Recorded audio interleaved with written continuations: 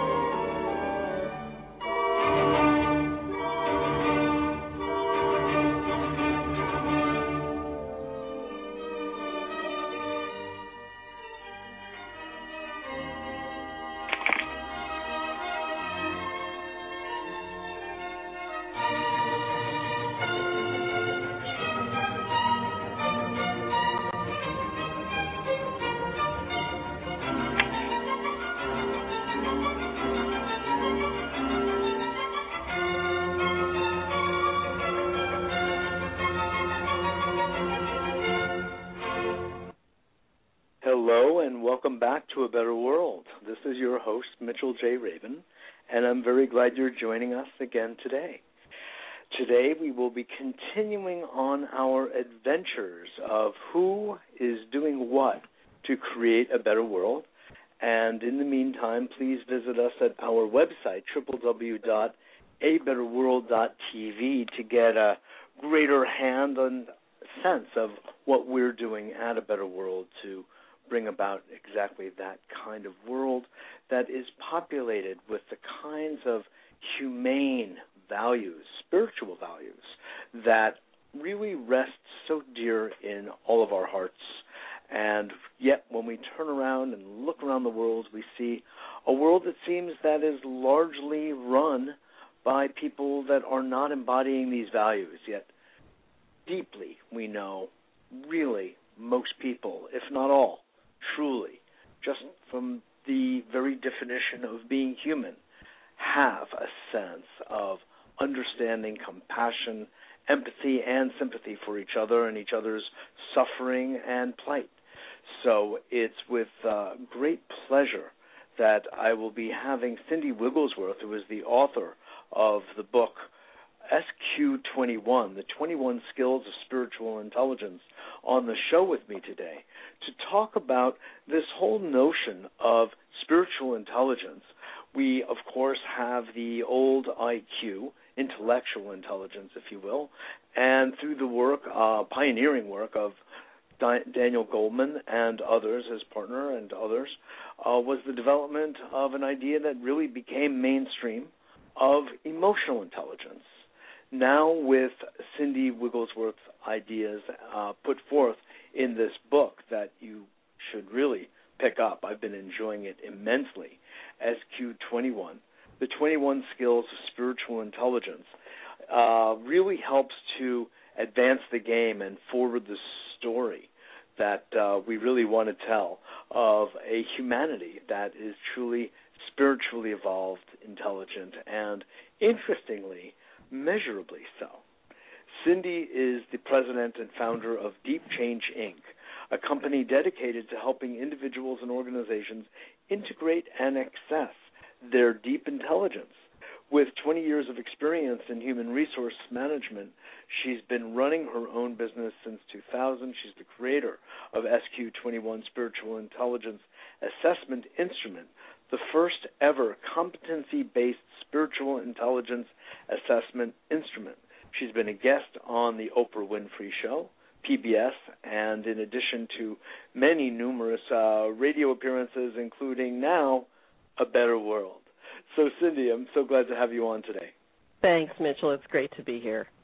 Absolutely, absolutely. Let's just open up also with a quote of just one of my favorite thinkers, Ken Wilber, who said of your work, Cindy Wigglesworth has devised an assessment that is an excellent overview of the process of general spiritual intelligence itself, including developmental variables, and thus one I can highly recommend.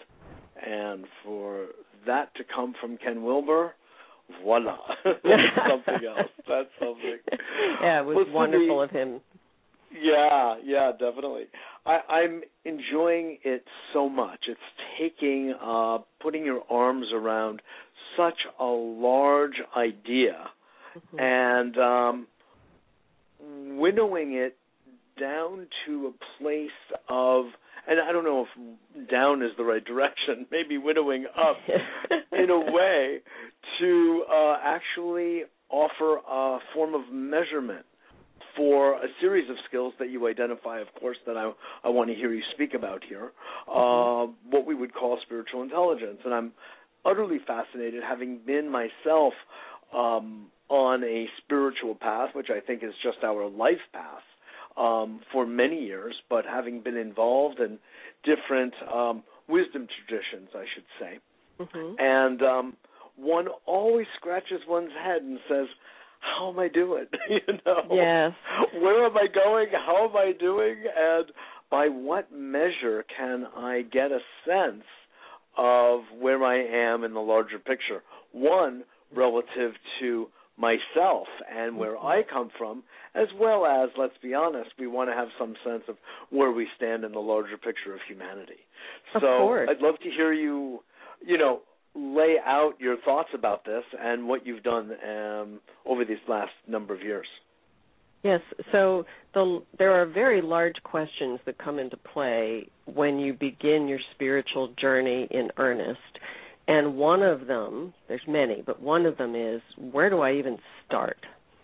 And for most of us, I think we stumble into a connection with a workshop or a book or a particular denomination or a teacher, and then when we feel like, okay, this isn't working, or I've got what that teacher has to offer, but this isn't satisfying me, there's something else, or some new problem occurs in our lives and it's clear there's something else we need to learn, we then go on a search for the next book, the next workshop, the next teacher. And I thought, this just feels like chaos. Yeah. And right. Sure, I believe in universal accidents. I think synchronicities are fabulous and the right book falls into your hand at the right moment. Exactly. And wouldn't it be nice if we had a little bit better roadmap to the process so that, we don't know how many years we're granted in these bodies. I would like to be able to focus. And if what I really need to work on right now, in some way of looking at a systemized analysis of my own growth and development, if what is really up for me right now is that I need to work on forgiveness, wouldn't it be great to have that focus and then go out and research the available forgiveness technologies and say, okay, I'm going to work with Byron Katie's work, for example, because that's really appealing to me. One of the benefits of this structure that I've been creating is that it does deliver for people a method by which they can self-assess, answering these questions, get the report back, and the report is held lightly. We always just say it's how you answered these questions on a given day. But based on how you answered the questions, certain patterns often emerge for people where they'll notice that the same thing keeps coming up around, I really need to identify my core values and start living according to that. Or it's clear that the issue around listening has come up 3 different times in this report. Maybe there's something about humility that I need to work on here. And how much time might we save and how much more progress might we make if we could focus a little better? So that is one of the reasons why this system, I think, is becoming popular fairly quickly.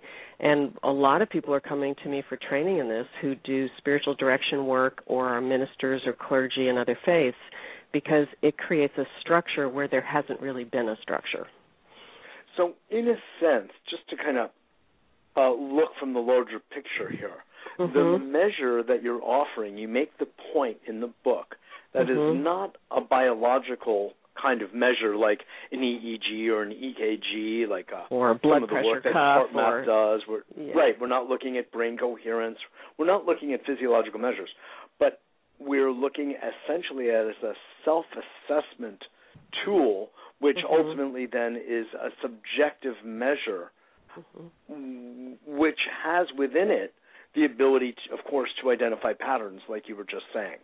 Yes, so it's a psychological type of assessment. It is psychometrically sound, which means I've hired PhDs from the beginning to make sure that this is every bit as solid as emotional intelligence or any of the other intelligence kinds of assessments, none of which are perfect, but all of which can be helpful if used in the right way. So I think it's an incredibly helpful way that we can reflect on ourselves, and by answering these questions, this whole theory has been constructed not just at random, but to distinguish what makes someone like the Dalai Lama or Gandhi different from someone who's just a high EQ person, high emotional intelligence person. So as this research has been unfolding, we've found a whole lot of interesting correlations around adult development in particular, which is what caught Ken Wilber's eye, that there seems to be something special about SQ that is highly correlated to higher stages of adult development, which I think is often what we're pointing towards when we point towards exemplary human beings. And we say, you know, Martin Luther King, Gandhi, Nelson Mandela, people like that who inspire us, they're more than just good at interpersonal skills, which is the EQ stuff. So what is that? And this is an attempt to describe that so that we can do research with it and provide signposts for people around their own journey. Well, yes, I appreciate that. I'm reminded of the famous old Zen adage which says, if you want to know how enlightened the Zen master is, ask his wife. Yes. Or as many people say, if you think you're enlightened, go home for the holidays. Exactly. We'll give it to you. I, as a matter of fact, because of these jokes that cut to the core, I have, in my wizened age at this point, have almost abandoned the notion of enlightenment as it's been classically defined. Not completely, but I've really come to emphasize the notion of maturity. And I love that. You know, of emotional maturity. And as a psychotherapist, I'm working with people all the time, and I really tune in. And, of course, I'm spiritually oriented. It would be a fair thing to say. I really think emotional and psychological maturity is the basis of a sound, harmonious society. And, okay, right. And whatever we may be graced with in terms of what we refer to as enlightenment, God bless. Let it come, and don't hold your breath. Well, and I completely agree. The word enlightenment is quite problematic for me because it has a static feeling to it, and there's a sense of having achieved it. And I don't perceive that. Now, I'm not saying that my perceptions are automatically correct, but my perceptions are like yours. You can have Satori awakening moments. You can have transcendent experiences that shatter your existing sense of reality and expand you and create entirely new ways of, thinking about reality. And you can immediately revert to being a jerk. So, that alone is not enough. The state experience is not sufficient.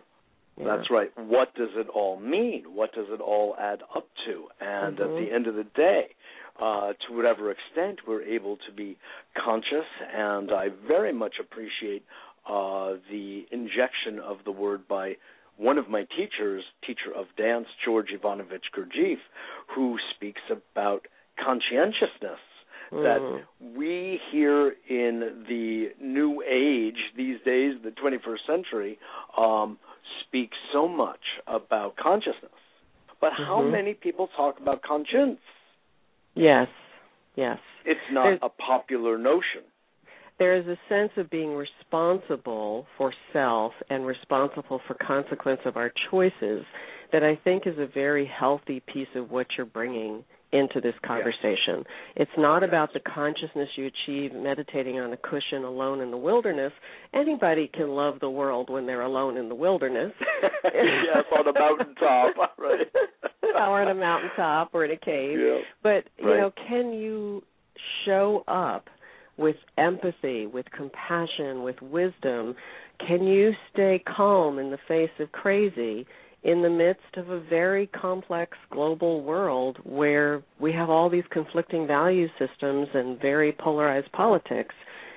Can you go home for Christmas and not want to kill somebody? And keep your cool. Exactly. Right. Exactly. And, I want to bring something up. You're totally on point here, Cindy, and I appreciate it.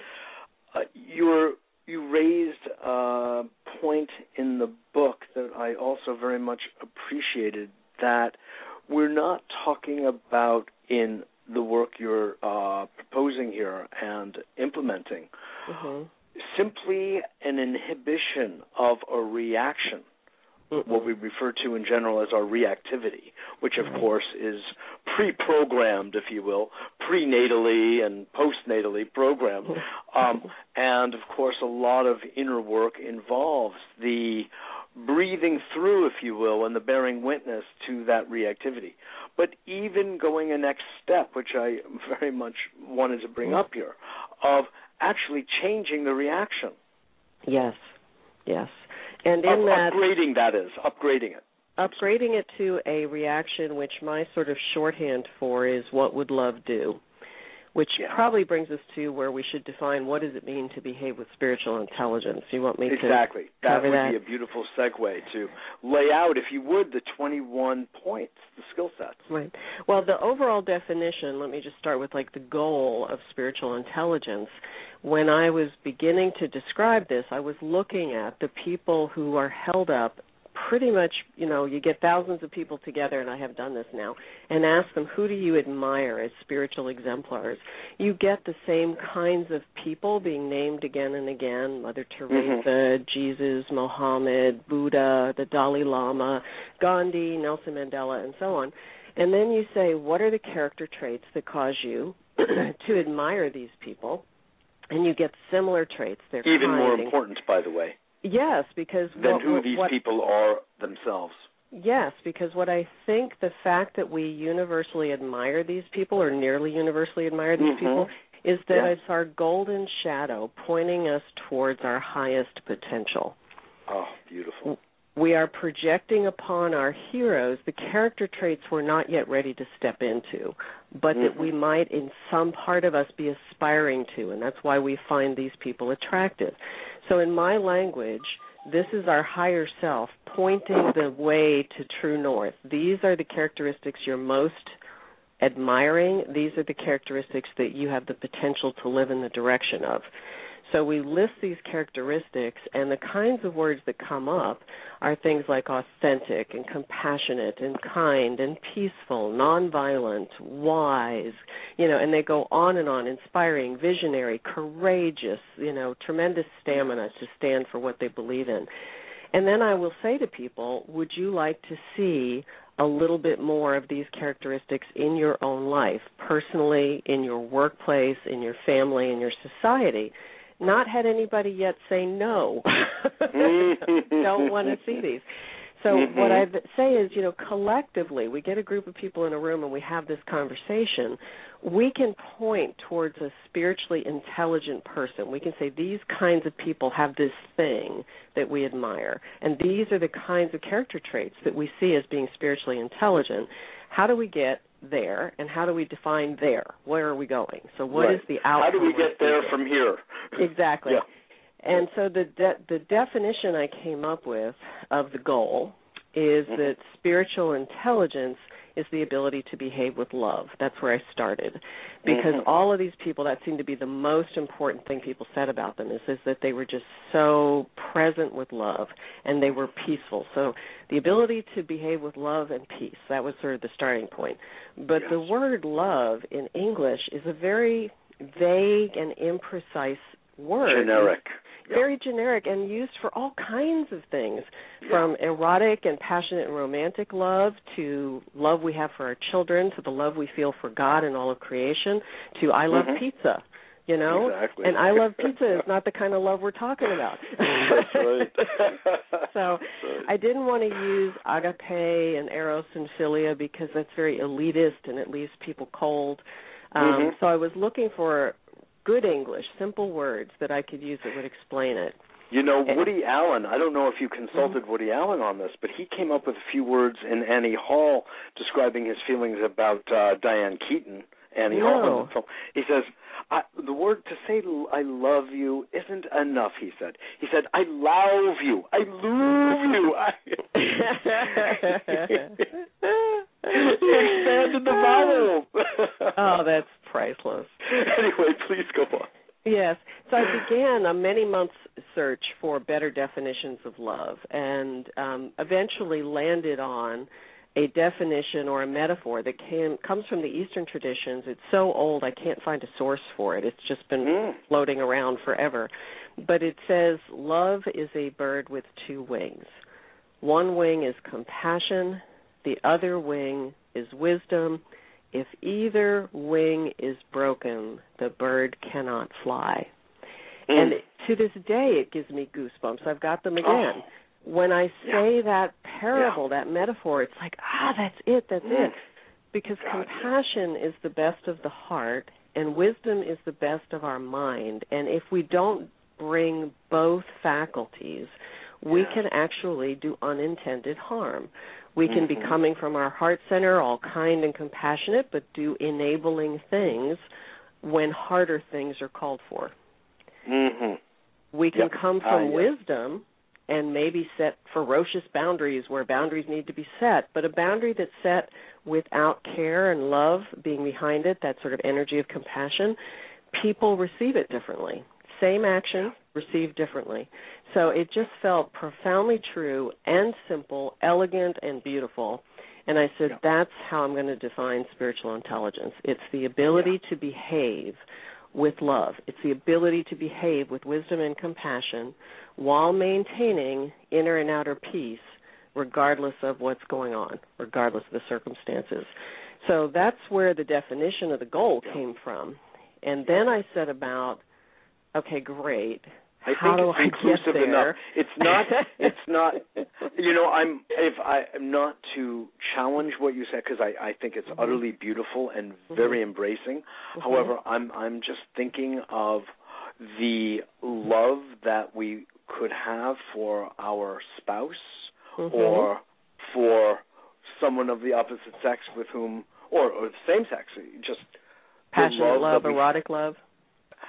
There's that dimension, and then there's the sort of almost like this beaming love of humanity for humanity when we see great feats of human activity like sports events or dance or theater or musical performances. There's this upliftment that occurs, or in the contemplation of nature there is this whirlwind, if you will, of biochemical activity, I'm sure, and hormonal activity happening inside us that gives us this feeling of oneness that is just awesome, So, and as you know, in the 21 skills, that's one of the 21 skills, is the ability to experience transcendent oneness. Got it. So that is a state interior experience. Yes.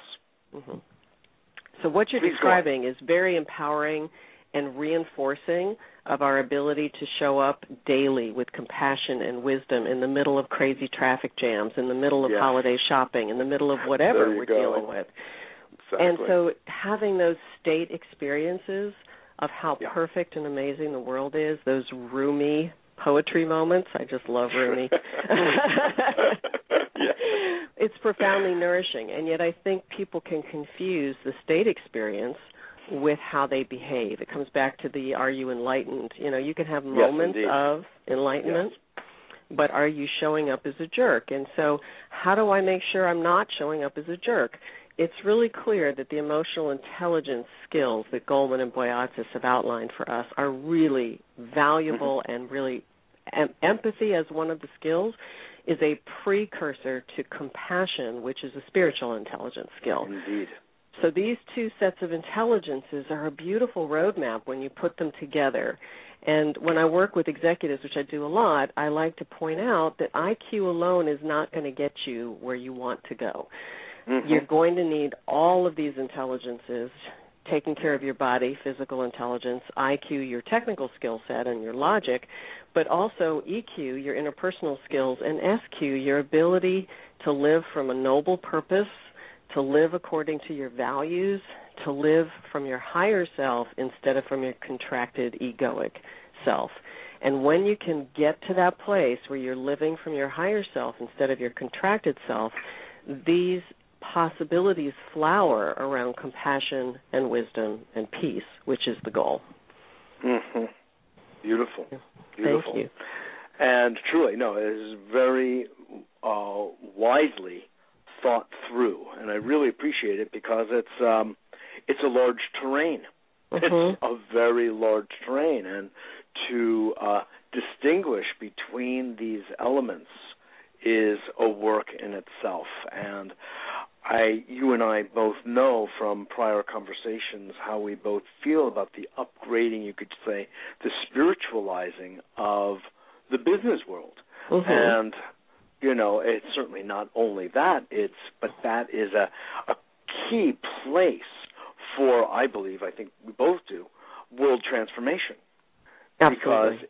Because the dangers that we are facing with climate change and global warming, with many different environmental tragedies, and all that those lead to our political upheavals, the mismanagement of money on the collective levels and federal governments, etc., ours and others across the planet, really come back down to the business of business and who's doing what and who's making what decisions, which will be for the collective good or for collective harm and the good seeming for just a few. So I so much appreciate the trajectory. How would you like to educate us now regarding the work you've done and the development of those skill sets? Well, I think what is important for people to know about the 21 skills is you don't have to develop all of them. It seems a bit overwhelming. The goal with the 21... Or certainly at once. No, certainly not at Don't once. do it at once. Certainly not at once. And certainly maybe not even all of them. There are certain skills, and we don't have enough research yet to say, like you have to get at least to level 2 on this skill and at least to level 4 on that one. But we do have certain skills that people may not like, and I have been discovering in my work that there seems to be a typology around mysticism where some people are extremely attracted to and nourished by the mystical parts of the spiritual journey, and other people are extremely suspicious of it. And so what I find is there's a couple of skills, one around the interconnectedness of all life and one around the experience of transcendent oneness, that may create a little bit of an allergic response in the people who are suspicious of the mystical path as being a magical path, because there's a distinction there, but they may not be making that distinction. They may be just blanket suspicious. Maybe they've never had those moments of transcendent connection. Since they have no felt embodied experience of it, they're suspicious of it. But I always say, look, there's 21 skills, and there's an awful lot of work to do. You can completely ignore those. Right. Pick a few others. It's a menu. Yeah, there's 21 of them. Like, let's talk about your core values. How clear are you on your core values? Have you rank ordered them? How clear are you on your higher purpose in life? How clear are you when your ego is speaking versus when your higher self is speaking? These are more foundational skills anyway. They're skills that I can take into any coaching engagement, and we can start from that. And for the people for whom the mystical state is profoundly nourishing, they feel so validated that it appears in the 21 skills. So this is a both-and approach. You can have someone who does not like that, and they can still work with the model and get a lot of value. And you can have people who are spiritual but not religious, highly mystical, find this very nourishing. And you can find people who are deeply religious, very attached to their faith traditions. And we have a path for them as well, because this is not about beliefs. This is about skills. And so they can take the report and say, okay, I need to work on forgiveness. This is a theme for me. What would be a Christian or a Jewish or a Hindu or whatever approach to this? If they're deeply ingrained in their faith tradition and want to draw strength from it, fabulous. let's talk about how you can do that.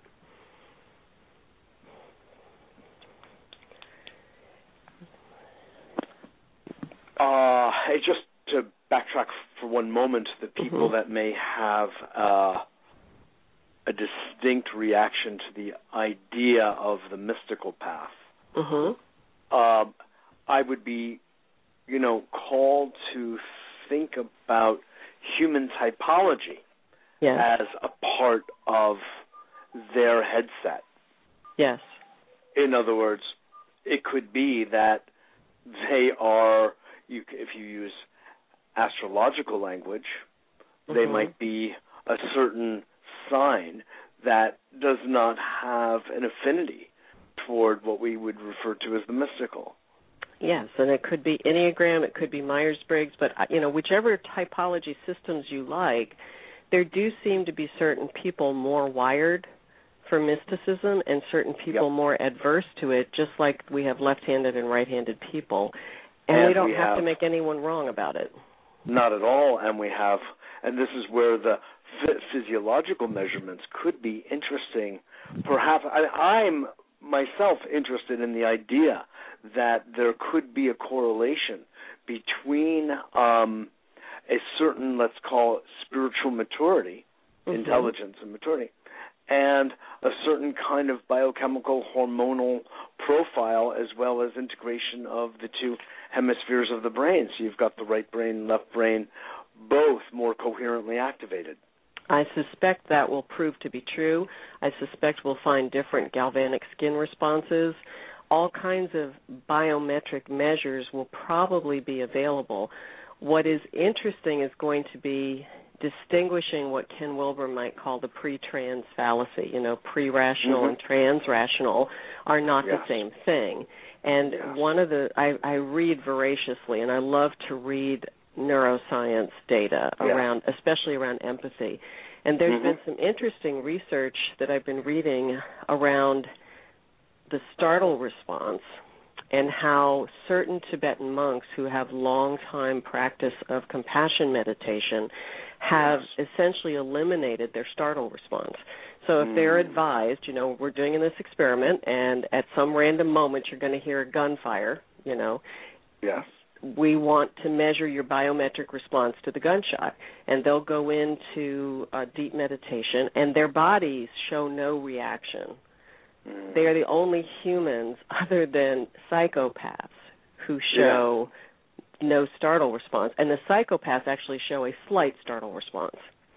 Now, one could make the mistake of saying, Tibetan monks are just like psychopaths. So we're going to have to be really careful how we do these biometrics, because obviously the end result of compassion meditation is a very different experience of interacting with that human being than interacting with a psychopath who has a broken empathy circuit. Right. So entirely right. It's a very different thing. Very so I think it's a fascinating field, but we'll have to be very careful how we research it. Yes, exactly. No, I appreciate the point. I mean, the whole relationship of psychosis to brilliance or autism and intelligence as well, and genius is something that's curious to everybody. Yes. And there are these interesting relationships between things that we hold in polarity. However, I think that what you are doing is very far from that. And while it may be interesting to get biometric measurement at some time down the road, I feel that you are providing a kind of a bricks and mortar kind of development. Boots on the ground, what do I do now? What is the practice that will make a difference? Ultimately build a society that works for everyone. That is my hope. From the synchronized, harmonized heart and mind with body, by the way. Don't leave the body out. Absolutely. So, we need to embody so that we can act with love. That's why the word behave is important in the definition, the ability to behave with wisdom and compassion, not just feel it, but to behave with wisdom and compassion, so that we don't get into this place that some of the spiritual work does, I think, where we're just trying to get out of here. We're trying to ascend into nirvana. That's escapist syndrome, the Shangri-La syndrome, exactly. Bring heaven on earth, everyone. Please, please, please. This is what it was let's embody it here. Embody it. Exactly.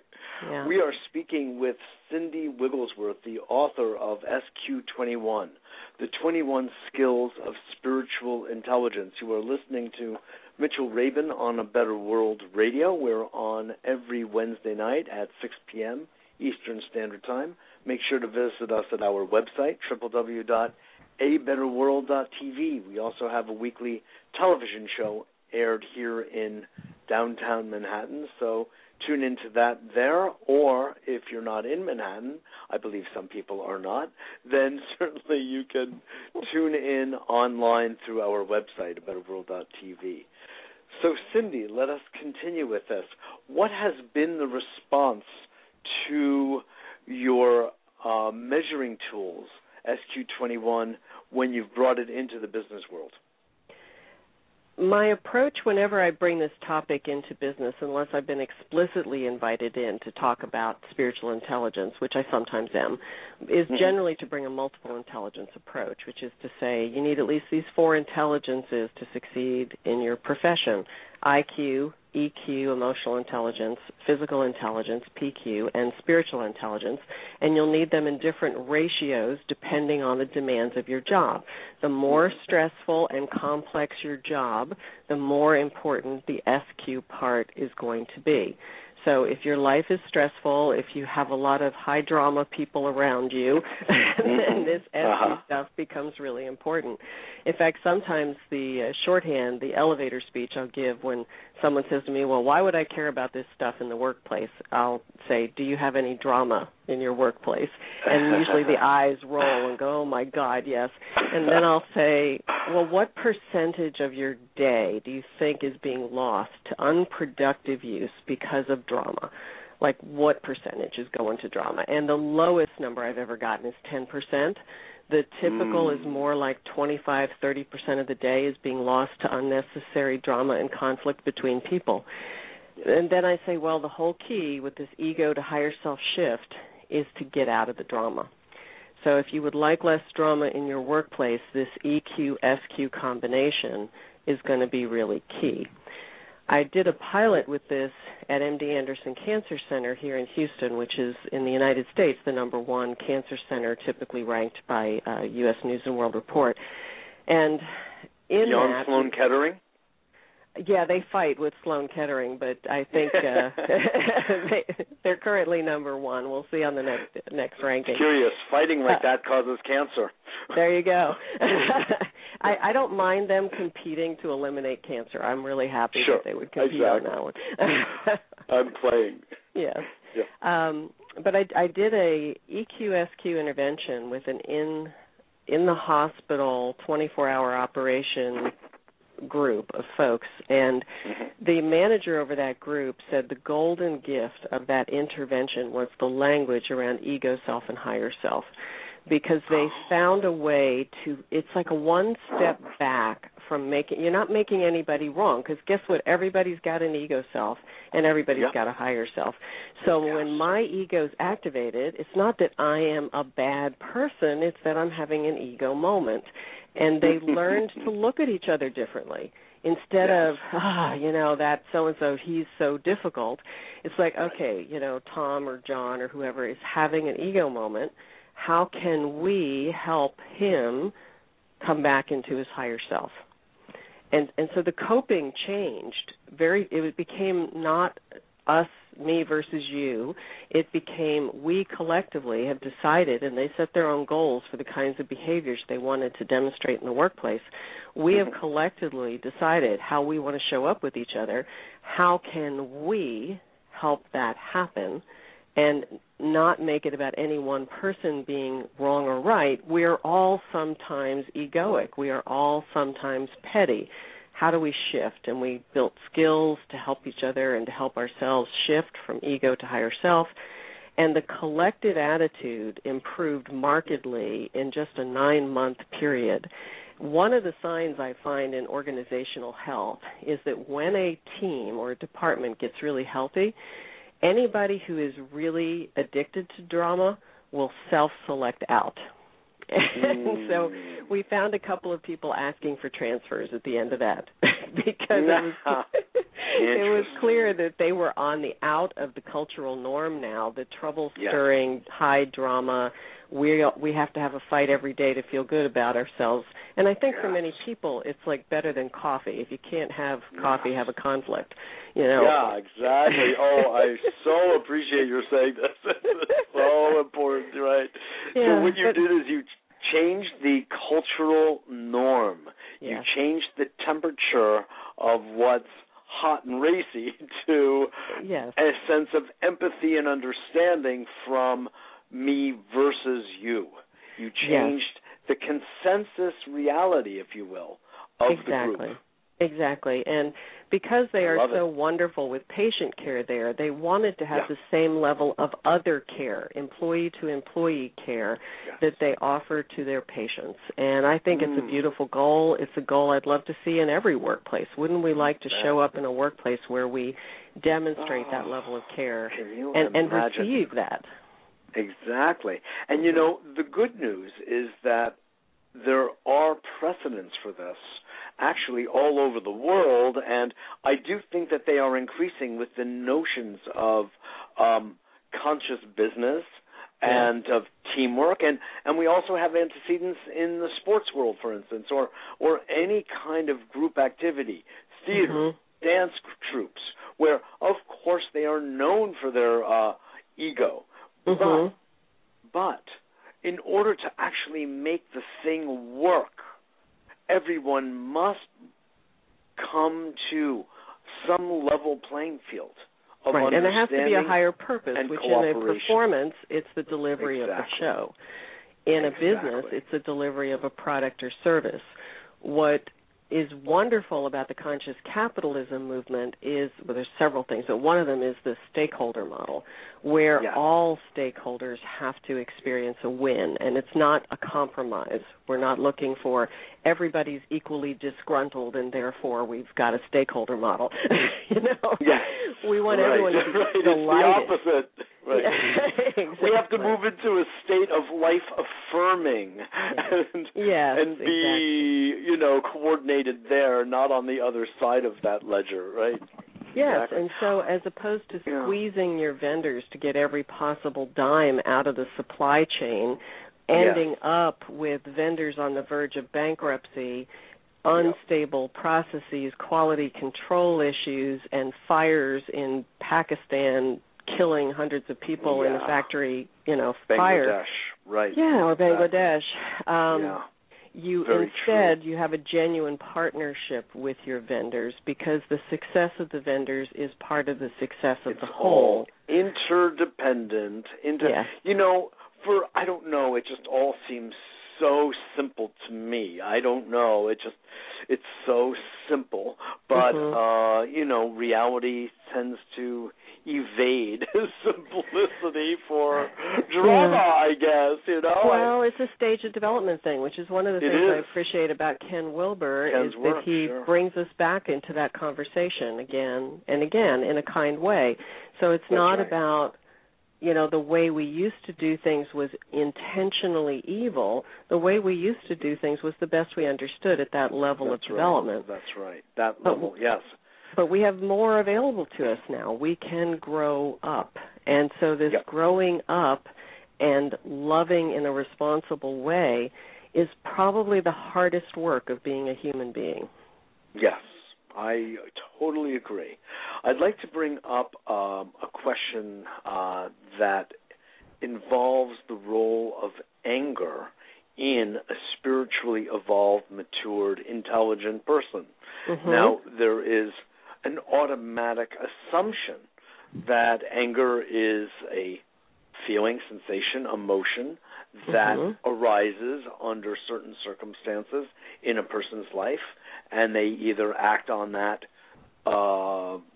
angrily, what we would call angrily, or in another way. I'd like to kind of explore that with you a little bit, and also just to bring forward as a beginning, Cindy, a story I heard about Baba Muktananda, known as one of the great spiritual leaders from India over the past, 20th century, I should say, and of him throwing objects at people when he would get angry. Yes.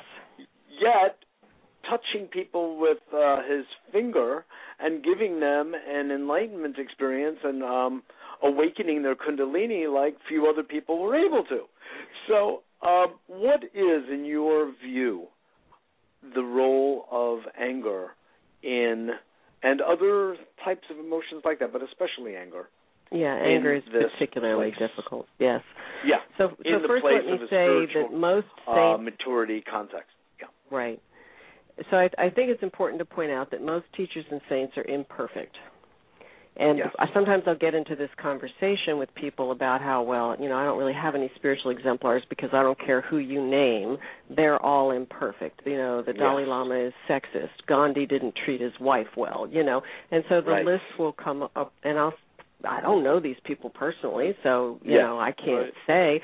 But I'd be shocked if it weren't true that you could kind of pick your teacher or saint and find imperfections. So even the Buddha and, and look at what Jesus did to the money changers, and people will often use the Jesus overturning the tables as an example of boundary setting. And is that healthy or is that not healthy? Assuming that incident happened the way it's reported. We have an oral tradition in Christianity for many years, so we're not sure how much is accurate. But assuming that happened, is that a bad thing? So I would say, Yoda is a great role model for me. He's maybe a fictional character, but what a great sort of embodiment of spiritual teachings. He's also a kick-ass warrior. Yeah. So it's like, how do you reconcile that?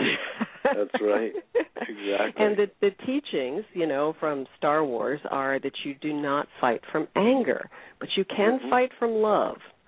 Yes. And so what's the distinction that is useful for me? Okay, that's all fine in theory, but what's useful for me? Who is getting angry and why am I getting angry, I think are questions that are instructive. So if it's my ego that's angry because it is interpreting something as an attack and it's wanting to defend itself, that's probably not the best kind of anger.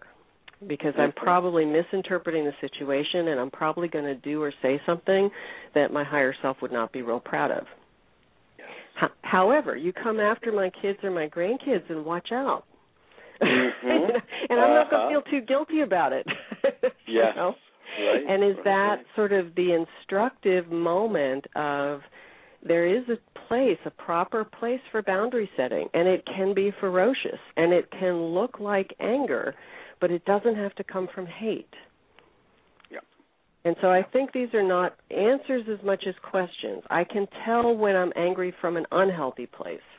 I'm not sure I can always answer the question of how do we set boundaries with ferocity, sort of the fierce compassion model, in a way that's deeply motivated from love. And can we ever know that we're actually motivated from love, or are we self-deluding? And I think that's a question we just each have to hold. Yes. And, in the case of the children and the grandchildren and the family nest, let's just call it, maybe it's a biological protectionism, a biological instinct that doesn't have an emotion whatsoever. It might be void of emotion at that moment. That fight and flight mechanism of the reptilian brain is in full force. And it doesn't actually have time. If you think about it kind of biologically, there's no time or space or energy for digestion or for nursing an emotion. Right. You are there to protect or get out of harm's way. Yes. However it's perceived, Yes. Yeah. So I think it's a good question. It's a delicate issue. When you're dealing with clients and others, how do you address this? Well, I treat anger as information. So if you're feeling angry, there is a threat. Assuming you've got time to exercise some thinking around it and reflection around it, what is the perceived threat that is causing you to be angry? If you can quickly disassemble that threat and notice, this is my usual egoic reaction, I'm having the same old trigger with the same old thoughts, then you probably don't want to act on that. Mm-hmm. But if, as you're teasing this apart, you're realizing that some profound injustice is occurring, there is a genocide taking place, there is child enslavement taking place, there is something profoundly wrong, and it's time to turn over the temple money changers' tables, that a self-righteous Yoda/Jesus moment is called for, then you have to take on the karma of that and say, from my best judgment, as best I can see this, I have to take a stand on this. It's going to look like anger and rage to some people, but to me, it feels like it's motivated from something higher. I could be self-deluding. I could be full of it, but this is my commitment, and I'll suffer the karma of it. Yes, exactly. There is something about life on planet Earth, Cindy, that makes sure that no one of us is wholly perfected.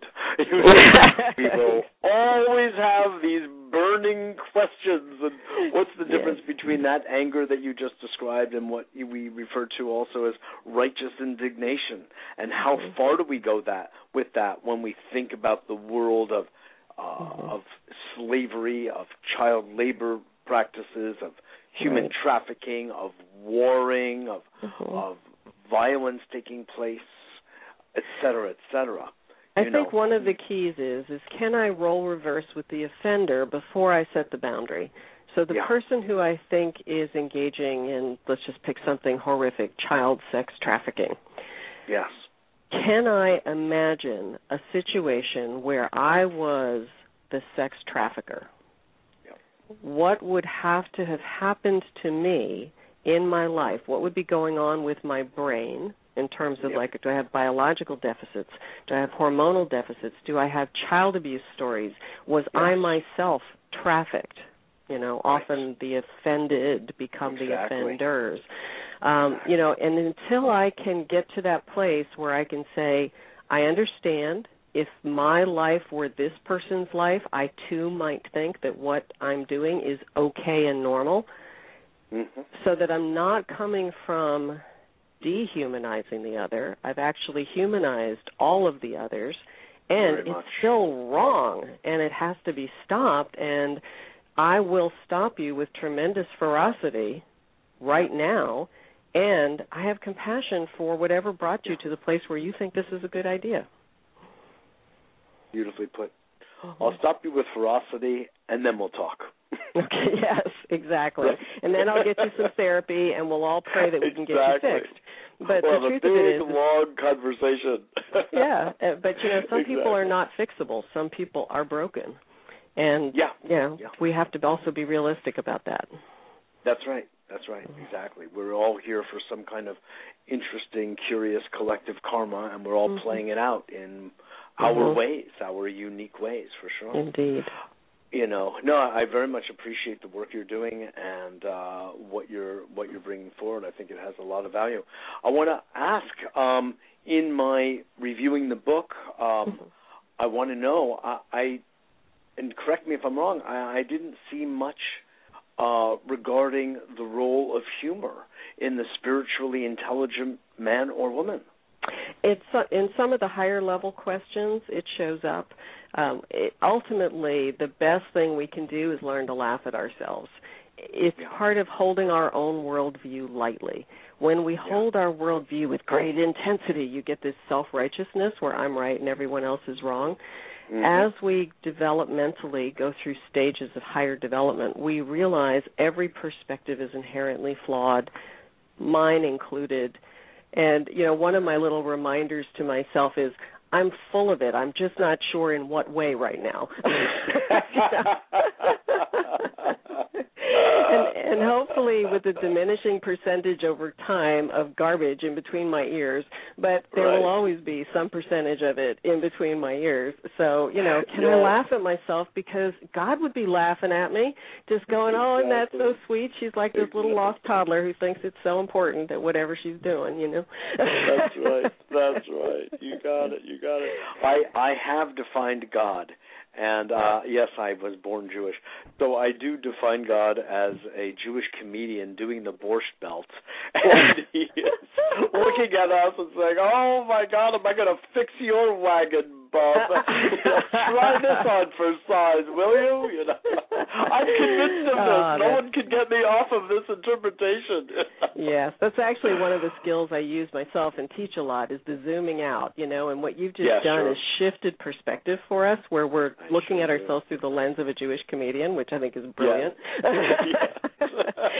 And what if we were looking at the lens through, look at it as a Martian comedian, like, oh, those Earth people, or whatever. Exactly. Oh, I so appreciate that. One of the things I do is, as a therapist, is something called therapeutic theater, and it's a kind of cast in a fun way to step into other people's shoes and experience the world from their point of view so we can have a better conversation, and a more meaningful and purposeful one as well, and understand other people's intentions and motives for why they do the things they do.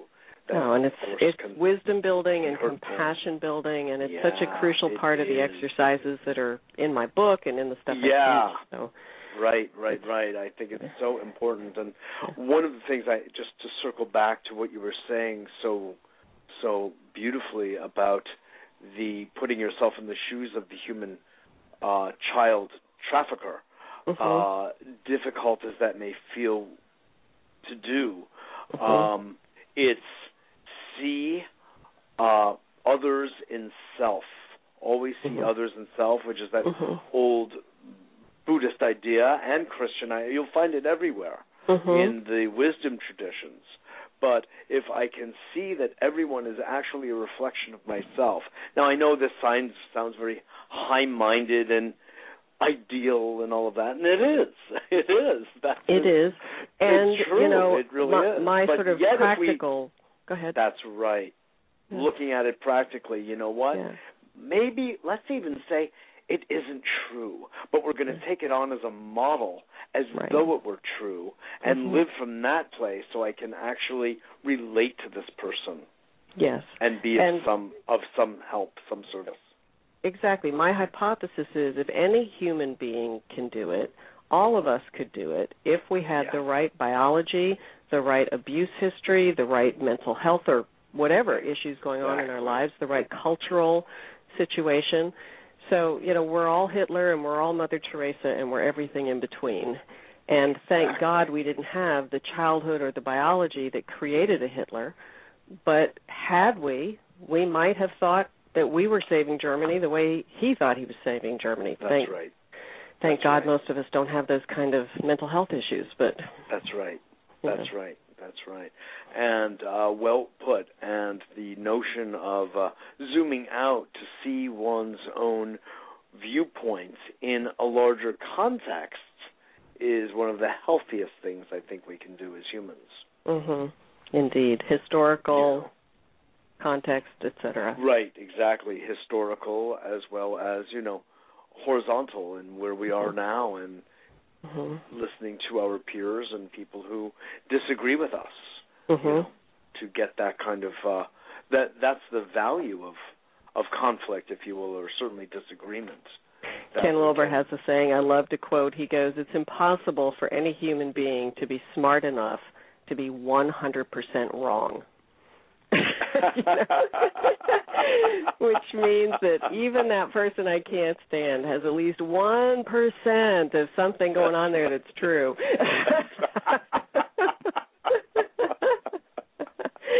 And then the challenge to me is to just acknowledge there might be a truth there that I don't want to see, Yeah, right. We're heading out of time, sadly enough, but I would like you to just share with the audience any last thoughts that you would like us all to know about your work and the entire inquiry of spiritual intelligence that maybe we didn't touch upon during the bulk of the show. Sure. Essentially, what I'd like people to know is that this is very practical. There's nothing spooky or scary about it. This is very cognitive behavioral therapy compatible. It's about learning better skills, new ways of doing things.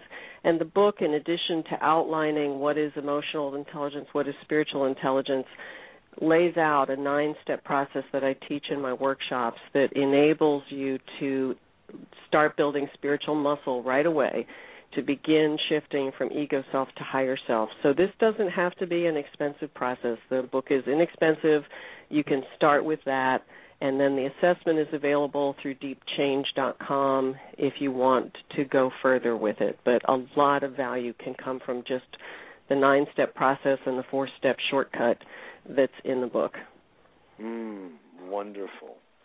Well, Cindy Wigglesworth, I so appreciate your wiggling your way over to spiritual development. I really do. Thank you. It's really good work. It's great what you're doing in the world, too, Mitchell. Thank you for all the fabulous interviews you bring to people.